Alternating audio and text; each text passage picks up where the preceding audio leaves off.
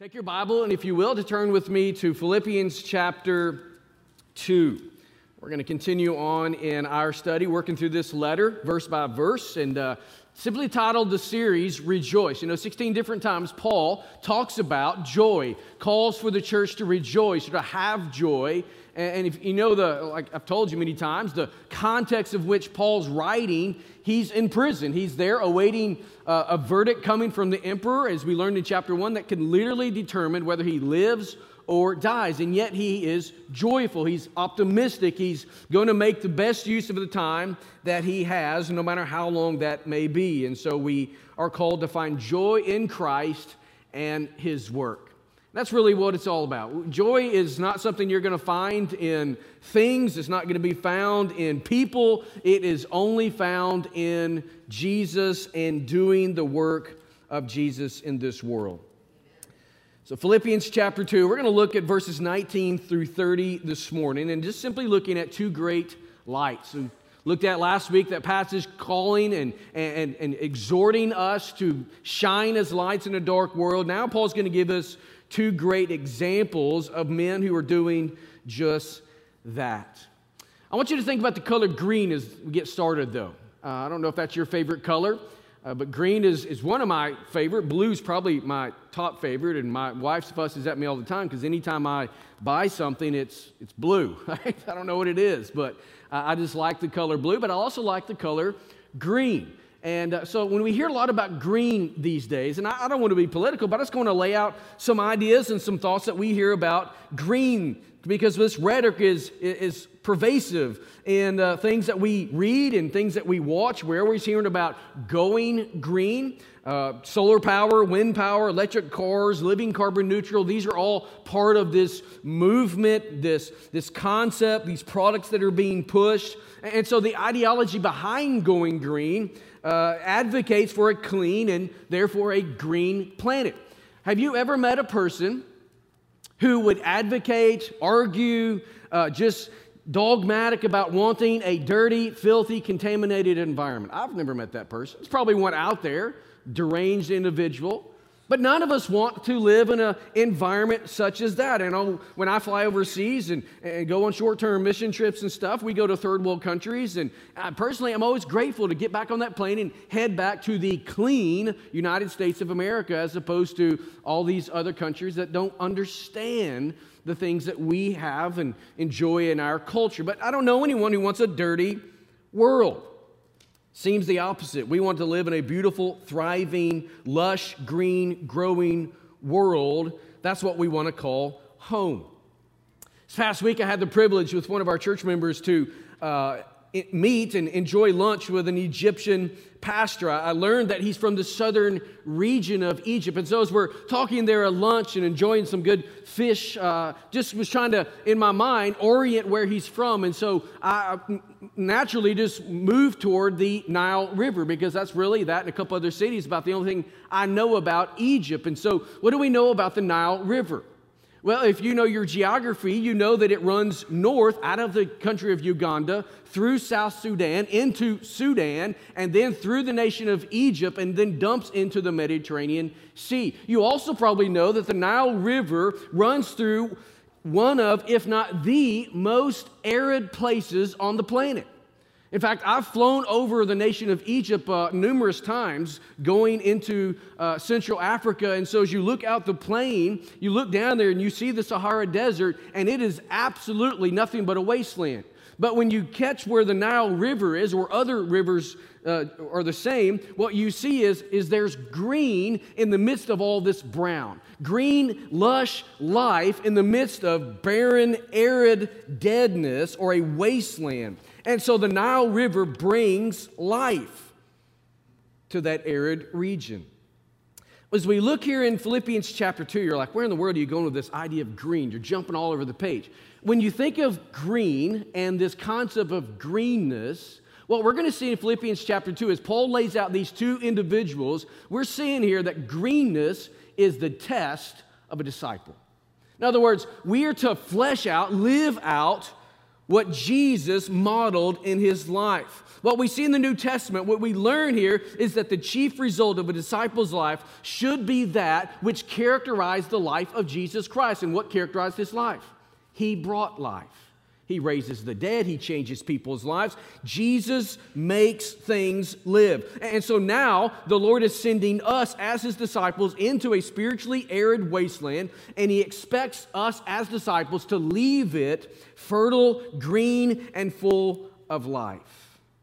Taking the image that Paul laid out for us in chapter 2, verse 15 that we looked at last week, we see that the Lord sent disciples out as lights in a dark world to shine and dispel the darkness. And so Paul there in chapter 2, what we're seeing is using a little bit of a different image. He says, shine as lights in a dark world. Let your life be contrasted against the lostness, the crookedness, the depravity of this world, and model the light of Jesus. The idea of greenness says in the aridness and the wasteland that this sin creates in the world, bring life. That's what we're to do. We see an example of this through these two men as we finish up chapter 2 of this letter. And so let's just look at these two ordinary dudes. Before we read it, let me just say this. On the heels of what we've already seen, right? We might expect that there's some sort of extraordinary story that's going to be presented. Some sort of individual or account that's just absolutely miraculous, where the person or the group of people just in a miraculous, almost God type of way shine and model what Jesus or what Paul has been talking about, pressing out the life of Jesus. But that's not what we see as we're going to get into these final verses in this chapter. We see two ordinary dudes living out their life in the mundane ordinariness of routine life. Anybody live there? Mundane, everyday, going through the motions. I mean, we all have our schedules, and yet that is where God most of the time meets us and works in us and through us. We don't have to live, and most of the time won't live on the mountaintop. God meets you in the mundaneness, the ordinariness of life, and works in and works through you. Look at what we see here. Philippians chapter 2, beginning in verse 19. Let's read through verse 30. Paul says, I hope in the Lord Jesus to send Timothy to you soon, so that I too may be cheered by the news of you. For I have no one like him who will be genuinely concerned for your welfare, for they all seek their own interests, not those of Jesus Christ.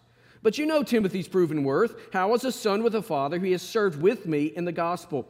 I hope, therefore, to send him just as soon as I see how it will go with me, and I trust in the Lord that shortly I myself will come also. I have thought it necessary to send to you Epaphroditus, my brother and fellow worker and fellow soldier, and your messenger and minister to my need.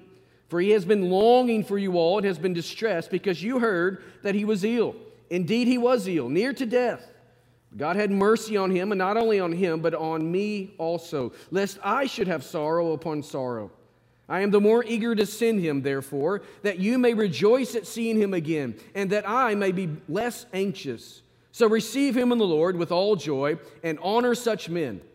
For he nearly died for the work of Christ, risking his life to complete what was lacking in your service to me. These verses are interesting, right? I doubt any of us in this room, those watching us online this morning, I doubt any of us have our favorite verse in this passage of Scripture. Our favorite verses come before this. Our favorite verses come after this, right? Philippians 4:13, I can do all things through Christ who gives me strength. So we might read this and think that we have a little bit of a downer passage here.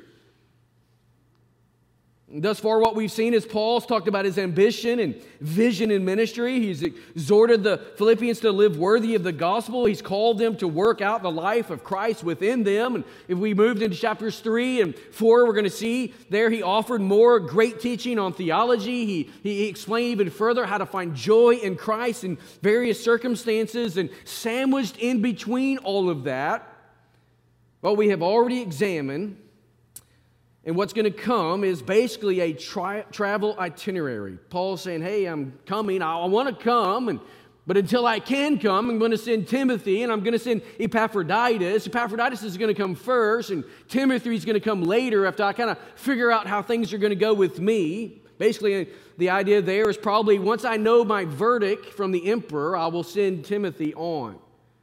And so when we read this travel itinerary, you may wonder, should we skip over this? Kind of like we sometimes will skip over a genealogy. Never.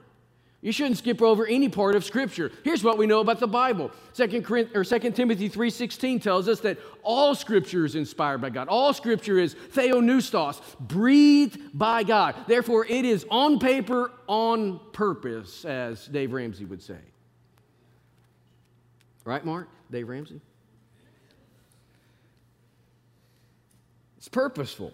And so this travel itinerary is purposeful. And so why is it there? Why is it there? Well, it's present because communication was important. Paul didn't have the luxuries that we have today. He couldn't pick up his cell phone. He couldn't log into his computer, pull up a FaceTime app, and begin to have a video conference with the church from his Roman prison to the church there in Philippi. How did he communicate? He sent correspondence through a courier. He sent letters back and forth. They sent letters to him. He sent letters to them. And so they sent messengers, missionaries, if you will, ministers on their behalf. Epaphroditus was that man. And so the Philippian church was, as we know, supporting him. And so he wanted to extend thanks and outline his plans. So he wrote the letter. In addition, we read, as this chapter concludes, he's sending Epaphroditus back. He's going to send Timothy back. But Timothy's going to come later, and so he's going to explain those dynamics. Why is Epaphroditus coming? Why is he coming at this particular time? Why is Timothy going to be delayed? Why are they not coming together? He's laying all of that out. So we have the travel itinerary, which is common among letters in the New Testament. What's unusual here is that many times the travel itinerary will come at the back end of the letter. Here, it's in the middle. And so the question would be, why is it in the middle? Well, it seems that it fits the flow of the letter most better. That's what I was going to say, most better. That is that Archimedes. I press it down and it just wants to come out all the time. But the flow of the letter lent itself to this particular use of the travel itinerary. So he's not only telling them what's going to be taking place, he's also using them as an example of how to shine as a light in a dark world, how to let the green life of Jesus be pressed out in a barren, sinful wasteland. So he gives us living illustrations, two great lights. Let's look at them quickly.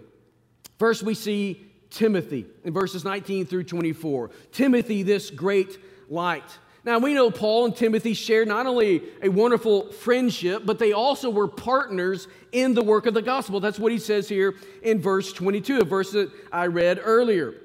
Now, more than likely, Timothy had believed in Christ under Paul's preaching. Paul's first missionary journey, he comes to Derbe and Lystra. He preaches the gospel, and most likely, Timothy came to faith in Jesus. Fast forward a little bit, Paul comes back on his second missionary journey in Acts chapter 16 and finds Timothy now growing, maturing in his faith. He enlists him into this mission work, and he begins to travel with Paul. They're preaching, they're planting churches, they're traveling across the Mediterranean area, and Paul is growing in relationship with Timothy and vice versa. And so Paul now at this point believes in and trusts this brother because there is no one else like him.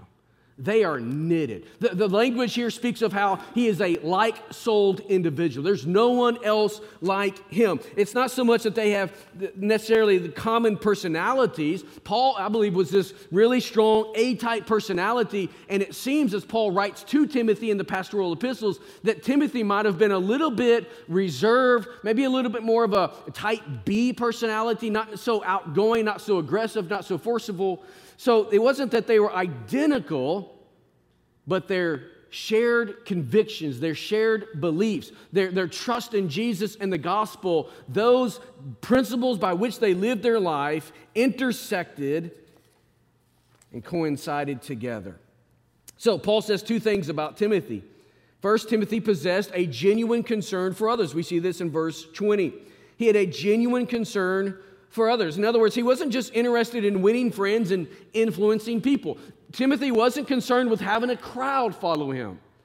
He wanted God to work dynamically in all of the people that he ministered to. He was genuinely interested in their physical and spiritual welfare. The same characteristic is found in Paul. I mean, Paul, throughout this letter, is writing, like I said, under arrest, awaiting trial, could have been fussing and complaining, grumbling about his situation, but he never does. Instead, he says, rejoice, rejoice, rejoice. I have joy in this. Paul was concerned about others, their physical and their spiritual welfare. Paul was concerned about the church in Philippi. And so he wants to send someone to convey this concern, get the facts about what's happening there and the difficulties that they are facing. Paul probably wished that there was somebody in Rome that he could have sent. There were obviously hundreds of believers in the church there in Rome. Paul's letter that he writes later back to Rome mentions 26 different believers by name. So we know there's believers there, and yet there was no one like Timothy that he could trust and that he could entrust to go and to represent him to the believers there in Philippi. And so what we find here through the example of Timothy, as well as the example of the Roman believers, is that all of us probably live in one of two verses. We live in Philippians 1:21, for to me to live is Christ and to die is gain. Or we live in Philippians 2:21, for they all seek their own interests, not those of Jesus Christ. Think about that. Let that sink in for a moment. Timothy was a man like Paul that says, for me to live is Christ, to die is gain. I am sold out, 100% committed to the work of the gospel, 100% committed to investing the life of Jesus into others. I don't care what happens. I don't care how my life is used. I just want to be a vessel that shines for the glory of God. Or we are like those in Philippians 2:21 that are not interested in the things of God, too preoccupied by our own agendas and our own schedules. So Timothy had this dynamic about him. I would call it a supernatural concern for the welfare of others. You see, this is not something you conjure up. Paul's already said in 2:5, have this mind which was also the mind of Christ Jesus. Let it be who you are. What is the mind of Christ? Submissive. Others-centered. That's who Timothy was. That's who Paul was. He focused on and cared for others over and above himself. That does not come naturally. You're not going to just wake up on a Saturday morning and be like, I want to just spend myself on behalf of others. No, that's something that comes from the inside. That wells up from the life of Jesus in you. As you allow your life, the life of Jesus, to be pressed out, as you mine that out of your life. He also says not only was he possessing genuine concern for others, but he possessed faithful service in the gospel, verse 22. He served with me in the gospel. He faithfully served like an apprentice serving his teacher. He faithfully serves like a son serving his father. But it wasn't just serving Paul. He's serving alongside Paul in the gospel. That's what we need to catch here. Paul is commending Timothy because he was faithful in the work of the gospel. He possessed a proven track record in the work of the gospel. He had a good testimony. If you were to go to Acts chapter 16, when Paul comes back to Derbe and Lystra and he learns about this young man who's come to faith in Jesus, the Bible tells us that he was a man who had a great reputation. He had a good testimony. There's a big difference between having a title and having a testimony. You can have a title and be worthless as a dog. But if you have a testimony, that's something to rejoice in the Lord for. It doesn't matter what title you hold. What's your testimony? How are you living your life for the Lord? Timothy had the title, or he had the testimony. He didn't care if he was called an apostle. He didn't care. I don't believe Timothy cared to be known as Paul's companion in the work. I think Timothy's heart was, I am in Christ and that's enough. It's about Jesus. It's about his life being lived out through mine. Timothy is a great light. Second light we see here is Epaphroditus. We see this in the latter part of this chapter, verses 25 through 30. And so here we read that Paul plans to send Epaphroditus to Philippi first because of their concern over his health and the distress that Epaphroditus is now feeling, the anxiousness that he's feeling because he knows that the church is worrying and is concerned about him. And so what happened in all this is that Epaphroditus had been sent by the church at Philippi to Rome, 800-mile journey from Philippi to Rome. Probably would have taken 6+ weeks to get there. On this journey, more than likely, Epaphroditus comes down with a sickness, an illness. We don't know if it's flu or whatever. Somehow he gets sick, and it's not just a common cold. It gets so bad that it comes to the point where he's literally about to die. But God is gracious, God is merciful, and he lives. And so he's nursed back to health, whether on the way to Rome or after he gets to Rome. He is nursed back to health and becomes a valuable blessing to Paul. Why was he headed to Rome in the first place? He's headed to Rome because the church has sent him to be a blessing to Paul. Paul's the one who planted the church. Paul's the one who's discipled them. Paul is their patriarch in the faith, and they're deeply concerned about his welfare. So they can't all come, so they send Epaphroditus, who is a messenger and a minister on their behalf. There in Rome, Paul is blessed through the ministry and the gift that Epaphroditus not only is, but that he brings to him. So somehow, the church learns of his sickness, and they become deeply concerned about Epaphroditus. Notice what Paul says here about this man and how he is a great light. He shines bright in the darkness. Paul speaks of Epaphroditus as a Christian brother. Look there, verse 25. I have thought it necessary to send to you Epaphroditus, my brother. Think about what he says here. Paul calls him a brother. He doesn't say my protege. He doesn't say my convert. He doesn't say my servant boy. He says my brother. You see, in the church, there's no such thing as spiritual elitism. There's no person that's over and above someone else. Paul's an apostle. We don't even see that Epaphroditus carries the title of deacon. He's just a faithful worker on the behalf of Jesus. But Paul calls him a brother. So for us, everyone who knows Christ as Lord and Savior, we know that we've been adopted by the Father through Jesus Christ. And so we're all on the same level ground. In salvation, we not only experience a new life with God, here's what we need to understand. We experience a new relationship with other believers. We are now called brothers and sisters. I'm not saying we need to go around saying, hey, brother so-and-so. We don't necessarily need to do that. But we ought to have the understanding and the wherewithal to know that if we know Jesus Christ as Lord and Savior, we are brothers and sisters in the Lord. We are family. We're family. And many times what you see in the New Testament is that your spiritual family becomes closer to you than your blood family. Because there's times back then, it happens today all around the world, that when you say no to your former faith, your former gods, the way you used to live, and you say yes to Jesus and the gospel, it has a way oftentimes to turn you or to turn your family against you. So you're ostracized. You lose your blood kin. And so who's your family now? It is your brothers and sisters in Jesus. Paul calls him a brother. This is an identity change that takes place here. Paul's use of this term highlights the identity change, but I believe also it speaks of his affection. Paul loved Epaphroditus. He was a blessing and a ministry to his life. Second thing we see here, that Epaphroditus was a Christian worker. He was a fellow worker, a co-laborer in the mission of the gospel. Now, Paul was obviously an apostle here. He was more visual. He's out front. He's the leader. Epaphroditus was someone who was behind the scenes, but it didn't matter. Paul looked at him and said, you're a brother in Christ, but also you're a fellow worker in the gospel. Same is true for us. We're all on the same playing field. We're all on level ground when it comes to the work of the gospel. There may be some of us who have a more out front visual perspective. And sometimes you may think, I wish I had that limelight. Let me tell you, you don't. You don't want that. Right, Ricky?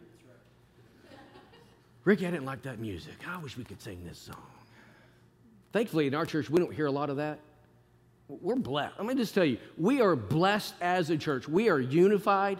We are loving to one another. We're caring. But I have been in places. I've been with church families. I've served those. And I have friends all over the country who are serving today in very difficult churches. But God has been gracious and merciful to us as a church. So let's just glory in that for a moment. But let's continue that for the praise and the glory of the Lord Jesus Christ. Paul here admonishes, or I shouldn't say admonishes, he acknowledges Epaphroditus as a godly Christian worker. He's not taking a superior position. He's elevating him and saying, we are on equal ground. He's a Christian worker. Thirdly, he's a Christian soldier. Paul changes the image a little bit, goes really to one of his favorite images of the Christian life, that of warfare, battlefield. He and Epaphroditus, if you know what's going on here, have been through a spiritual battle together. You say, what spiritual battle? Epaphroditus almost died. Why do you think he died? It wasn't just because he got sick. There's a spiritual warfare thing that's going on all the time. I mean, what would the devil want more than to do something discouraging to the life of Paul, to steal the blessing that the church wants to be to his life? And so he infects him with the disease. He wants to take him out, but God is always in control. God is merciful to Epaphroditus. And so in the midst of this spiritual battle that's taking place, Paul recognizes it and understands. And so they've been through the fire together. And when you go through the fire together, what does it do? It bonds you. It bonds you. I've said it many times that in church, many times, the people that you will become close to or closest to are the ones that you've served overseas with, or the ones that you have walked together through a very difficult time in life.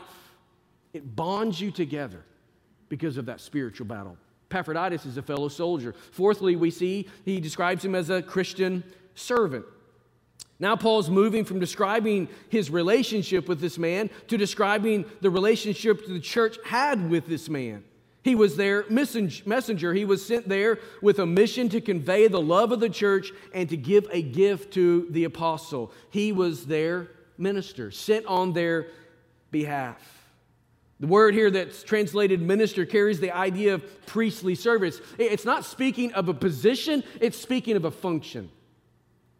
Epaphroditus was sent to carry out the service of the church to the apostle who's in a difficult spot. He's a messenger. He is a minister. He's a Christian servant. And so when we think about this, the Bible teaches us that all believers are God's priests. We call this in Southern Baptist life the priesthood of the believer.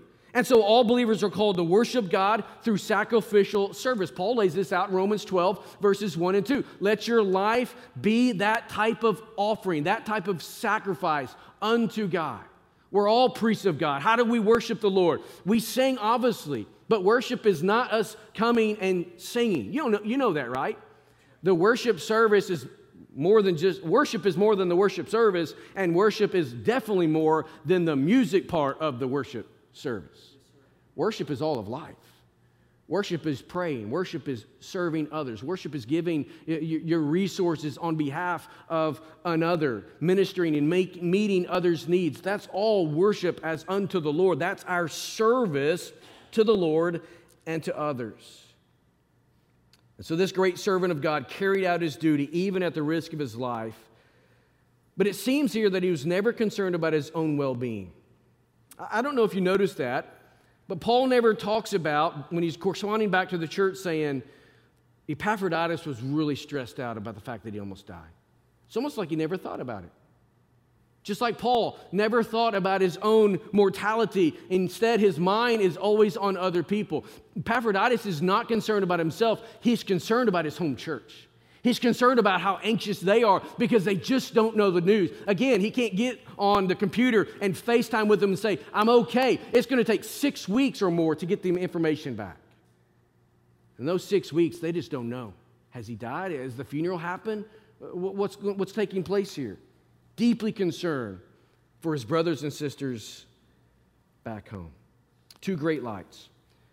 So as we've walked through chapter 2 over the last few weeks, we see in the verses 5 through 11, Paul gives us a theology of a Christian.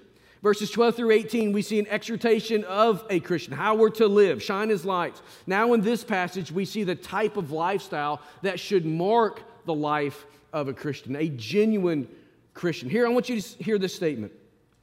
Believers should possess genuine concern for others, model faithful service in the gospel, live as a brother, operate as a worker, maneuver as a soldier, and give himself as a servant. That's what these men model for us.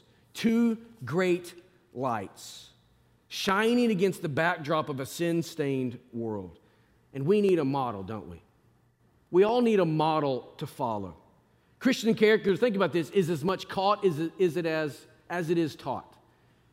We need someone to flesh it out. We need to see it in 3D, not just read it in 2D on a paper. These men, along with Paul, flesh it out. Came across in my studies this week an illustration of this. This idea of imitation and learning from that. D.A. Carson, one of the commentators that I read often, shares a story from his time as a college student at McGill University. He and another guy, during those early years working on his undergraduate degree, started a Bible study, an evangelistic Bible study to try to reach some guys on the campus who need a relationship with Jesus. And so these guys are green. They don't know much. I mean, D.A. Carson is in his senior years now. He's been just a faithful preacher, a faithful scholar for decades. But early on, like all of us, he was wet behind the ears, as my grandparents used to say. Y'all know that phrase? Sometimes I use phrases and I'm like I said the other day, lost as a goose in a hailstorm. When people came up to me afterward, what does that mean? I don't know. I grew up in Arkansas. We say that in Arkansas. So if you don't know the other euphemism I use, I'll tell you later what it means. So when there was a difficult question that came from someone in this Bible study, what D.A. Carson would do is he would bring that guy or person to a guy named Rick. Rick was a graduate student, a little bit older, very A-type personality, strong, abrupt, maybe not abrupt is a good word, but short in the way he responds. He tells another funny story I don't have time to tell about that. But this guy named Dave, Carson would bring people to. And so one particular time, Carson brought to Dave a guy named Rick. And so when Dave met Rick began to set up the situation for his question. He says, I come from what you people would call a liberal home. We don't believe the way you do, but it was a good home, a happy home. My parents loved their children, disciplined us, set a good example, and encouraged us to be courteous, honorable, as well as hardworking. And for the life of me, Rick says, I don't understand. I cannot see that you people who think of yourselves as Christians are any better than us. Apart from a whole lot of abstract theology, what have you got that I haven't got? And so you can imagine that sort of correspondence. Dave, being sort of a stern type of guy, stares at Rick and probably stares longer than was comfortable, and all of a sudden he just utters a phrase, "Watch me. Watch me." Rick's puzzled. So I don't really understand what you're trying to get across here. What do you mean, watch you? And so Dave says, watch me. Come live with me for a month if you like. Be my guest. Watch what I do when I get up. Watch what I do when I'm on my own. Watch what I do and how I work. Watch how I use my time. Watch how I talk with people and what my values are. Come with me wherever I go. And at the end of the month, you tell me if there's any difference. It's pretty audacious.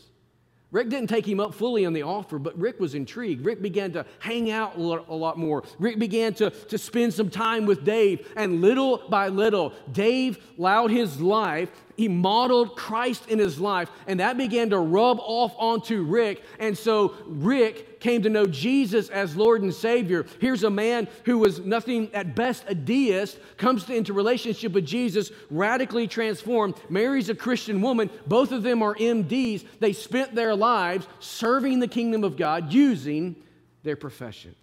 All because Dave said, watch me.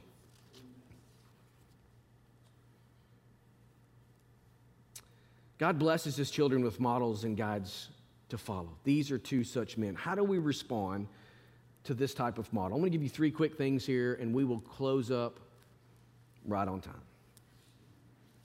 It's my favorite song. Inside joke, Ricky, our worship pastor, always says this is our favorite song, and we sing the song that says this is my favorite song, so I had to take a little shot at him, but I know we got guests in the house. How do we respond to God's great servants? 3 things. First of all, we see here, Paul says receive them. Look at verse 29. So receive him in the Lord with all joy.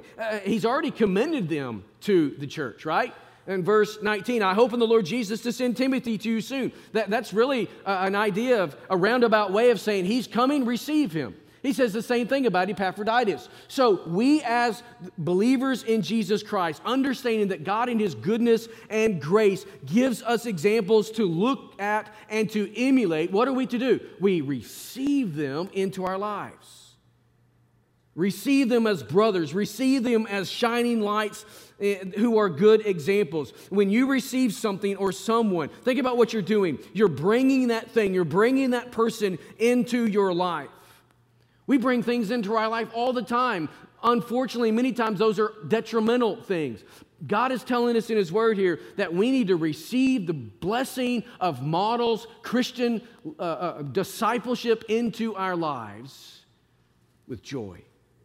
It's a blessing of God. Not resist them, but receive them. Here's what happens, though, when we know that we don't measure up to someone else's personification of the life of Jesus, rather than them coming in and their light exposing the dark areas of our lives. You know what I'm talking about, right? When you get around a person you know is walking on a level with Jesus that you're not, it makes you uncomfortable. And if you're not careful, your flesh and the enemy whispering in your ear will say, you know what, I wouldn't hang around them. Keep your distance. What we need to do is receive, learn, model, emulate them in our lives. Second thing, he tells us to honor them.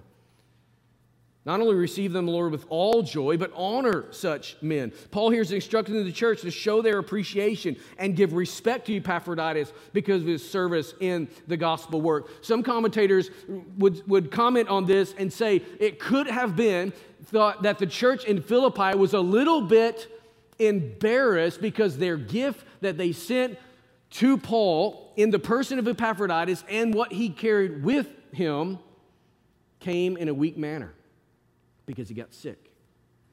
And so if that is the case, Paul is writing back to the church saying, hey, don't worry about what happened to him. He risked his life for the sake of the gospel. Honor him, respect him, elevate him because of his commitment to Christ and his commitment to the church. We want to honor men and women who serve in the gospel work. Thirdly, we want to mimic them.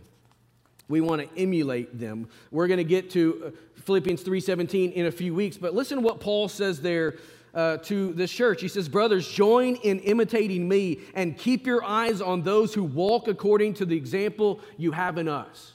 So Paul's saying, hey, I'm an example for you to follow. Epaphroditus is an example for you to follow. Timothy's an example for you to follow. Mimic our lives. Emulate how we walk with Jesus. Emulate how we serve others. Emulate how we preach the gospel.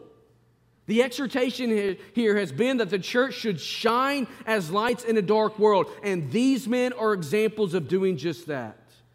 The church should notice, and the church should mimic the patterns of life that they are fleshing out. And we want to do the same in the church today. We want to learn and grow from the investment of others into our life. Here's what we ought to do in our Christian discipleship. Snuggle up with someone who's walked with Jesus longer than us. Snuggle up in a Christian way, by the way.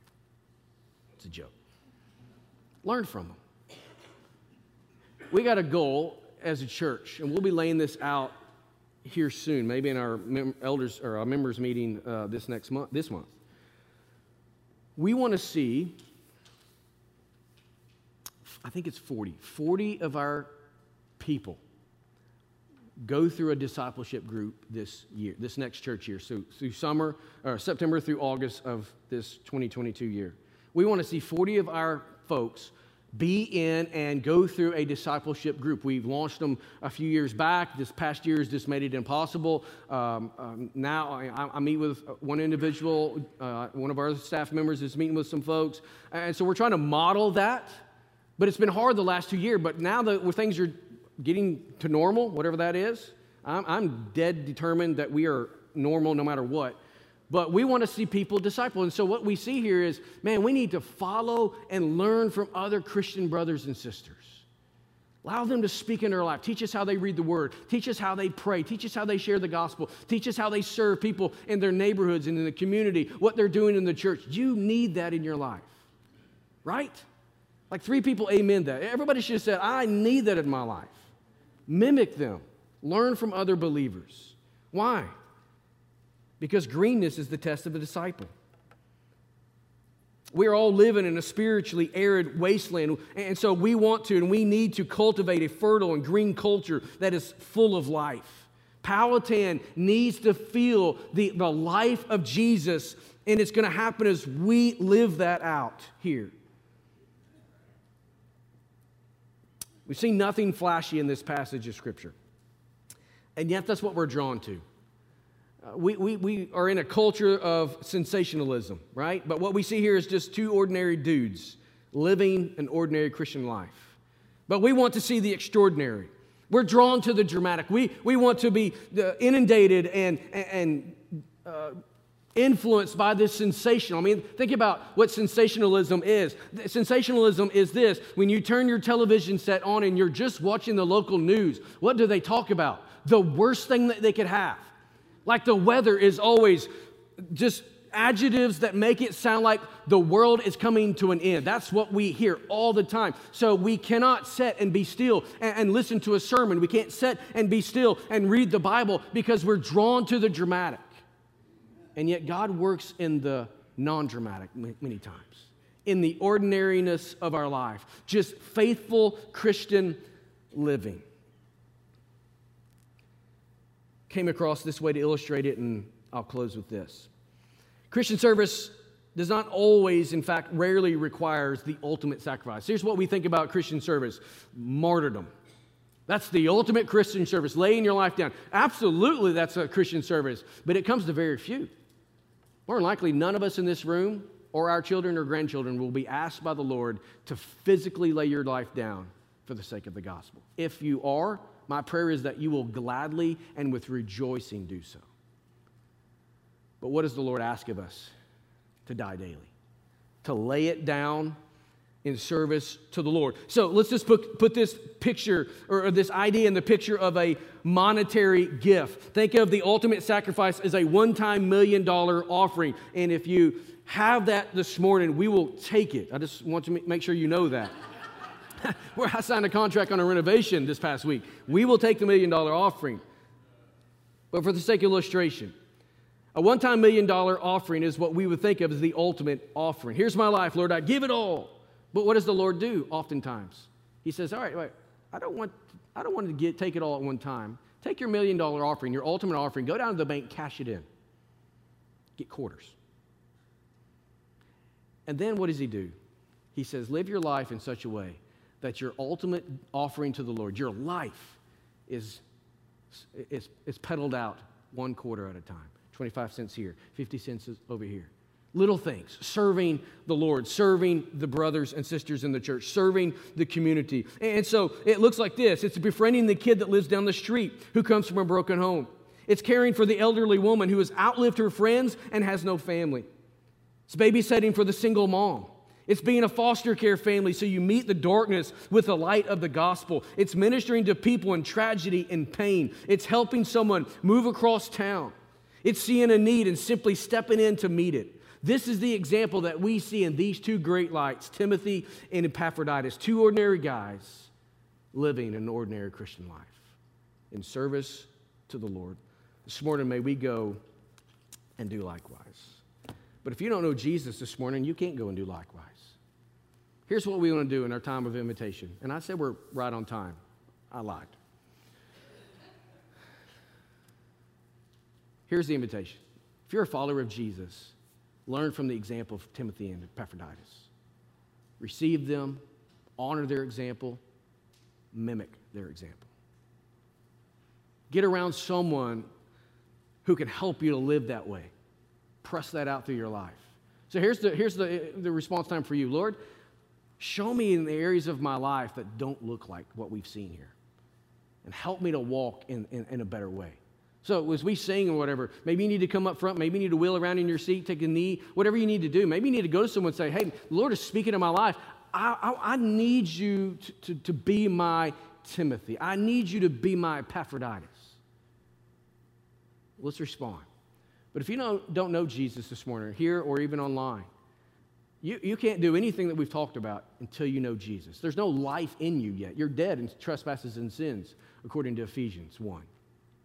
You need Jesus. The Bible gives us good news. The Bible says He loves you, He cares for you, He created you.